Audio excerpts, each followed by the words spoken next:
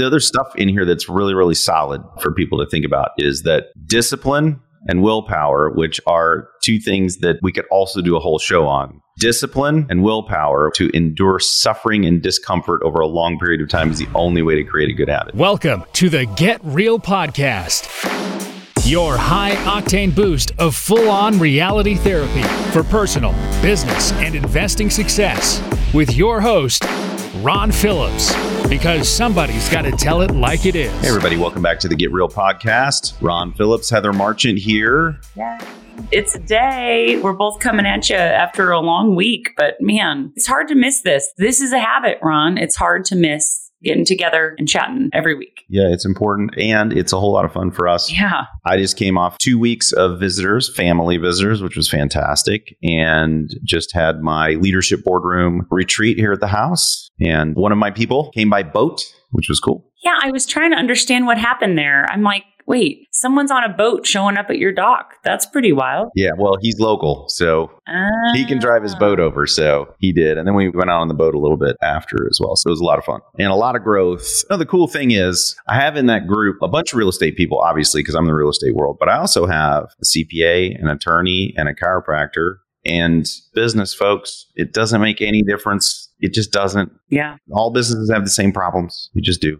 That's so interesting. I think a lot of us too, and what we're going to talk about today, like habits are habits, right? Like it doesn't matter who you are, what you do for a profession, or if you're retired or whatever, the habits are super important no matter what. They really are. So this comes from a post from a friend of mine. His name is Tom Kroll. And if you guys don't know Tom, you should go follow him on whatever social media you use. He posts amazing content. He's a great guy. And this one caught my attention because this is something that I really firm believer in. Some of the things that he posted are so starkly true, but I don't think very many people actually think about them. And so rather than recreate the wheel here, I figured I would just tell you this came from Tom in his words, and it's good stuff. It's really, really good stuff. Yeah. And it's about habits, like Heather said. But I think we misinterpret or misconstrue how to form them, how long it takes to form them, what they really are, and a whole host of things with respect to habits. And I think we've been told several things that are just frankly not true. Like you can make a habit in 3 weeks or whatever. I don't even remember how many days it is, but it's some short amount of time. Yeah. And I just completely disagree with that. Yeah, I agree. I disagree also. I was about to say I agree. I'm like, well, I disagree also. You agree with my disagree. I agree with your disagreeing. I think one part that I really like that I think we should start with is he says, your habits are what you do regularly, good or bad. They are what you're known for. They are how your friends and family describe you. Although he shares it toward the end, I think that's a really good way to start of like, this is the framework of habits. And I agree, Ron, that like the 3-week thing, I'll tell a short story that I love habits. I love routine. Going on vacation, I look forward to coming home to routine. I look forward to structure in especially my family and my kids' schedule. And I found these awesome reusable dry erase sticky notes last year. I put them on the mirror in my kids' bathroom and I write every day what they're supposed to do to get ready for school or to get ready to go anywhere, right? Your basic, like, hey, you pick up your room, you make your bed, you brush your teeth, you say your prayers. This is what is on there. Anyway, there's like 5 or 6. And deodorant. Yeah, they're old enough now. Yes. Nothing worse than kid sweat. No. So they just take their finger and they wipe it, right, when they're done with that activity. So I did that every day easily for a month. And when I missed doing it, my kids would do it. My little 6-year-old would get a little dry erase marker and write everybody's daily routine. I think they liked it. It helped them know what to do. Well, when I stopped and I'm like, okay, we've created a habit, I told myself. We've created this habit. They're not going to forget to brush their teeth before school because we've done it consistently for probably 2 months. Nope. I just got them back out last week, ironically, and put them back up on the mirror, probably a 4-month break. And I'm like, all right, we're going to do this again. Pretty amazing how quickly you fall off the wagon. Yes, yes. I think it's cool. The thing that he uses in here as an example is so true. And you said it. He said, actions are not habits until they're more difficult to not do than to do. And that is the truth. So if you think about it, and for some of you out there listening, I'm sorry that we're bringing this particular one up, because if this one is not a habit, I'm not only sorry for you, but I'm sorry for the people around you in your world. Okay, because they have to smell your breath. So he says, think about brushing your teeth. If you go on a trip and you forget your toothbrush, you figure out a way to get a toothbrush because it's a habit and your mouth feels gross. If it's not a habit, you're probably used to the fact that you have sweaters on your teeth and whatever, and it's okay. But for people who brush their teeth all the time, it's a problem. That's a problem. You forget the toothbrush, problem. Like, I'll go out. It's funny because as soon as I read that in the post, I was like, yeah, actually, I have forgotten my toothbrush, and I'll be out at like midnight trying to find a 24-hour Walgreens or CVS so that I can get a toothbrush if the hotel doesn't have one. And I'll even take that crappy one from the hotel. They give you this stupid crappy one that doesn't really do a good job. And I have even used like my finger and towel from like something has to clean the teeth. That's genius, actually. You like can't go to bed. And I've been on trips with you where you've forgotten your toothbrush. I remember this actually. Not cool. Yeah, we need a packing list for you. But they have a packing list. It just straight doesn't work. So yeah. I know exactly what you're talking about. When I read that definition, there are very few things in my life that fit into a habit that is more painful to do than not to do. By that definition, I mean, my workout, if I miss my workout, I feel off all day long. All day. I feel weird. My hunger is different, all of that. So everything feels off. My blood sugar feels off, everything. And I would say my kids, we have our bedtime routine and they'll say to me, hey, Mom, we haven't done our family scripture study and we haven't said family prayer together. I can't go to bed. I've had that happen before. Like, this is impossible. I can't go to sleep. That's awesome. Well, I mean, workout is one for me too. And all of my friends know that I'm going to work out. I work out when I travel. Yeah. The only time I don't work out is when I go on vacation. I actually use the vacation as an extended rest period for my body, and it is painful. Like, I have to consciously not go work out, and it kind of messes with me a little bit for a couple of days until I get into island time, and then I'm all right. Yeah. But if I'm traveling for work, I'm working out still. And yeah, it really does hurt not to do it. I don't like it at all. The other piece of this, he says, that I think people also really mess up is I hear people all the time like, well, this is going to be really bad if you don't do it. Well, that doesn't seem to matter to anybody. Yeah, that's true. He says long-term positive or negative consequences of actions are not a predictor of a person's chances of creating a habit. And that is so true. That's very true. Yeah. I mean, people are going to get fit and they're going to get unfit. Right? Just if you are looking at it as I better do this or else, you know, that's not a great motivator. Well, I mean, it can motivate you for a little while, but it doesn't create a habit. Yeah. It takes a long, long time of doing the same thing for it to become a habit. Not 30 days. It's not like 75 hard and then everything's going to magically, we're just going to live that way all of our lives. It's not the way it works. Yeah. I liked the last part of that statement. He says, consistently fit people are authentically enthusiastic about physical activity and or healthy foods. True. I'm like, oh my goodness, yes. It's true. Because I am authentically excited about working out and being physically fit. And I am also enthusiastically excited about really good food. Now, I should state that the really good food I'm talking about is probably not the healthiest food, but I love it.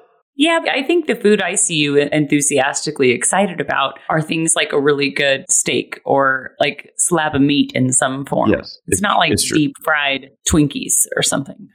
No, but I do eat French fries. They are fried. True. You do love your French fries. Listen, I love food and I like healthy food and I like unhealthy food. And he's right. If I were authentically enthusiastic about eating healthy all the time, it would become a habit.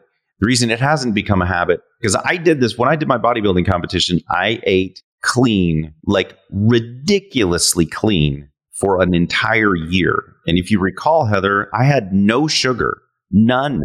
Only fruit I had that had sugar in it was watermelon. And it's because it's almost all water. Like I couldn't even eat. I opted to not eat really sugary fruit in addition. But that didn't last. The reason it didn't last is because I was not enthusiastic about that. I was doing it for a certain thing. Once the thing was over, it was over. It didn't become a habit, and I did it for a year. Yeah, that's a really good point. That is a short-term motivator, doesn't create a habit. That is very true. It still felt better to eat the food I wanted than to eat crazy healthy like I was eating. It did. So there was no habit there. It felt really, really good after the show to eat whatever the hell I wanted. What was the first thing you craved? Actually, fruit. Oh, really? I ate a lot of fruit backstage. Interesting. I tried to eat hot tamales, which are one of my favorite candies. Yeah. And they tasted so nasty. Like the sugar tasted so fake. How disappointing. It was really disappointing. Fruit was amazing. Like the fruit that I didn't get to eat all year.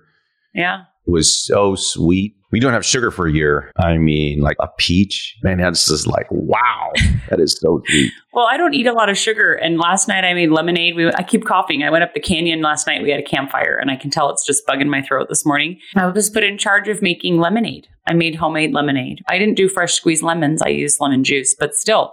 And I made it the way I like it. And everybody, all the family up there, my husband's family was there. They were like, this is like water. I already know this. You gave them lemon essence water and you told them it was lemonade. You lied to the whole group, Heather. That's what happened. For those of you who don't know, Heather doesn't understand because she eats healthy all the time and it is a habit. She literally doesn't understand what good stuff is. So she thought she was giving good stuff and she straight up lied to everybody. I ate glass after glass of it. I was like, this is so good. This is so yummy. No, it's lemon essence water with no sugar in it and not enough lemon either. I know exactly what it is. Everybody was very let down when they grabbed the glass. That's so great. I've been there, people. Hey, family, Heather's family, I feel your pain. I give her children candy anytime I see them because they also don't know what good stuff is. Yes, they've been given lots of good stuff, unfortunately. So I think the other stuff in here that's really, really solid for people to think about is that discipline and willpower, which are two things that we could also do a whole show on. Discipline and willpower to endure suffering and discomfort over a long period of time is the only way to create a good habit. But when I first read that, I was like, not really. I mean, how much suffering and discomfort was it to brush my teeth? But then I remember as a kid, I could either do that or I could play a little longer. And he's 100% right. I had to stop playing and I had to go in and do the thing I didn't want to do. And I had to do it. And I'm being honest, I didn't really do it that well growing up. But somehow I have some amazing gene pool that made it so that I didn't have cavities. Because the dentist would be like, hey, are you going to brush and flush your teeth? And I'm like, nah, I never get cavities. So I probably won't. I've already know how to work this system.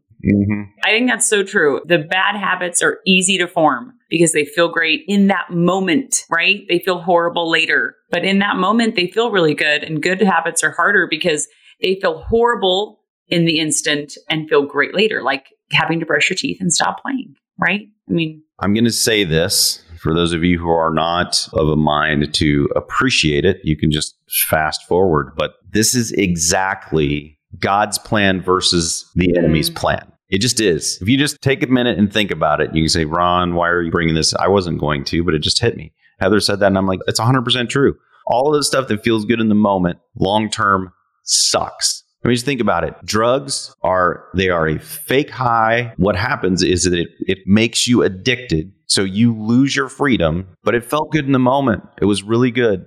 And then long-term, it sucks. And it's kind of like my food, right? Eventually, at some point here, I will pay the price for eating some of the stuff that I eat. And I know that, which is why, of course, long-term positive or negative consequences have no bearing on habits. But if you think about all the good stuff we choose to do, like when I choose in the morning to wake up and do something spiritual and read for just to make myself better and exercise, when I do those three things, those three habitual things, my life is better long-term. But in the moment, I might want to go get on my boat. I might want to go do something else, right? But those things are better for me. It's that several podcasts ago, we talked about good, better, best. It's what's the best thing. And can we do that on a consistent basis, even though it might not give us the same pleasure today, but long term, it's going to provide joy, right? It's going to provide lasting pleasure.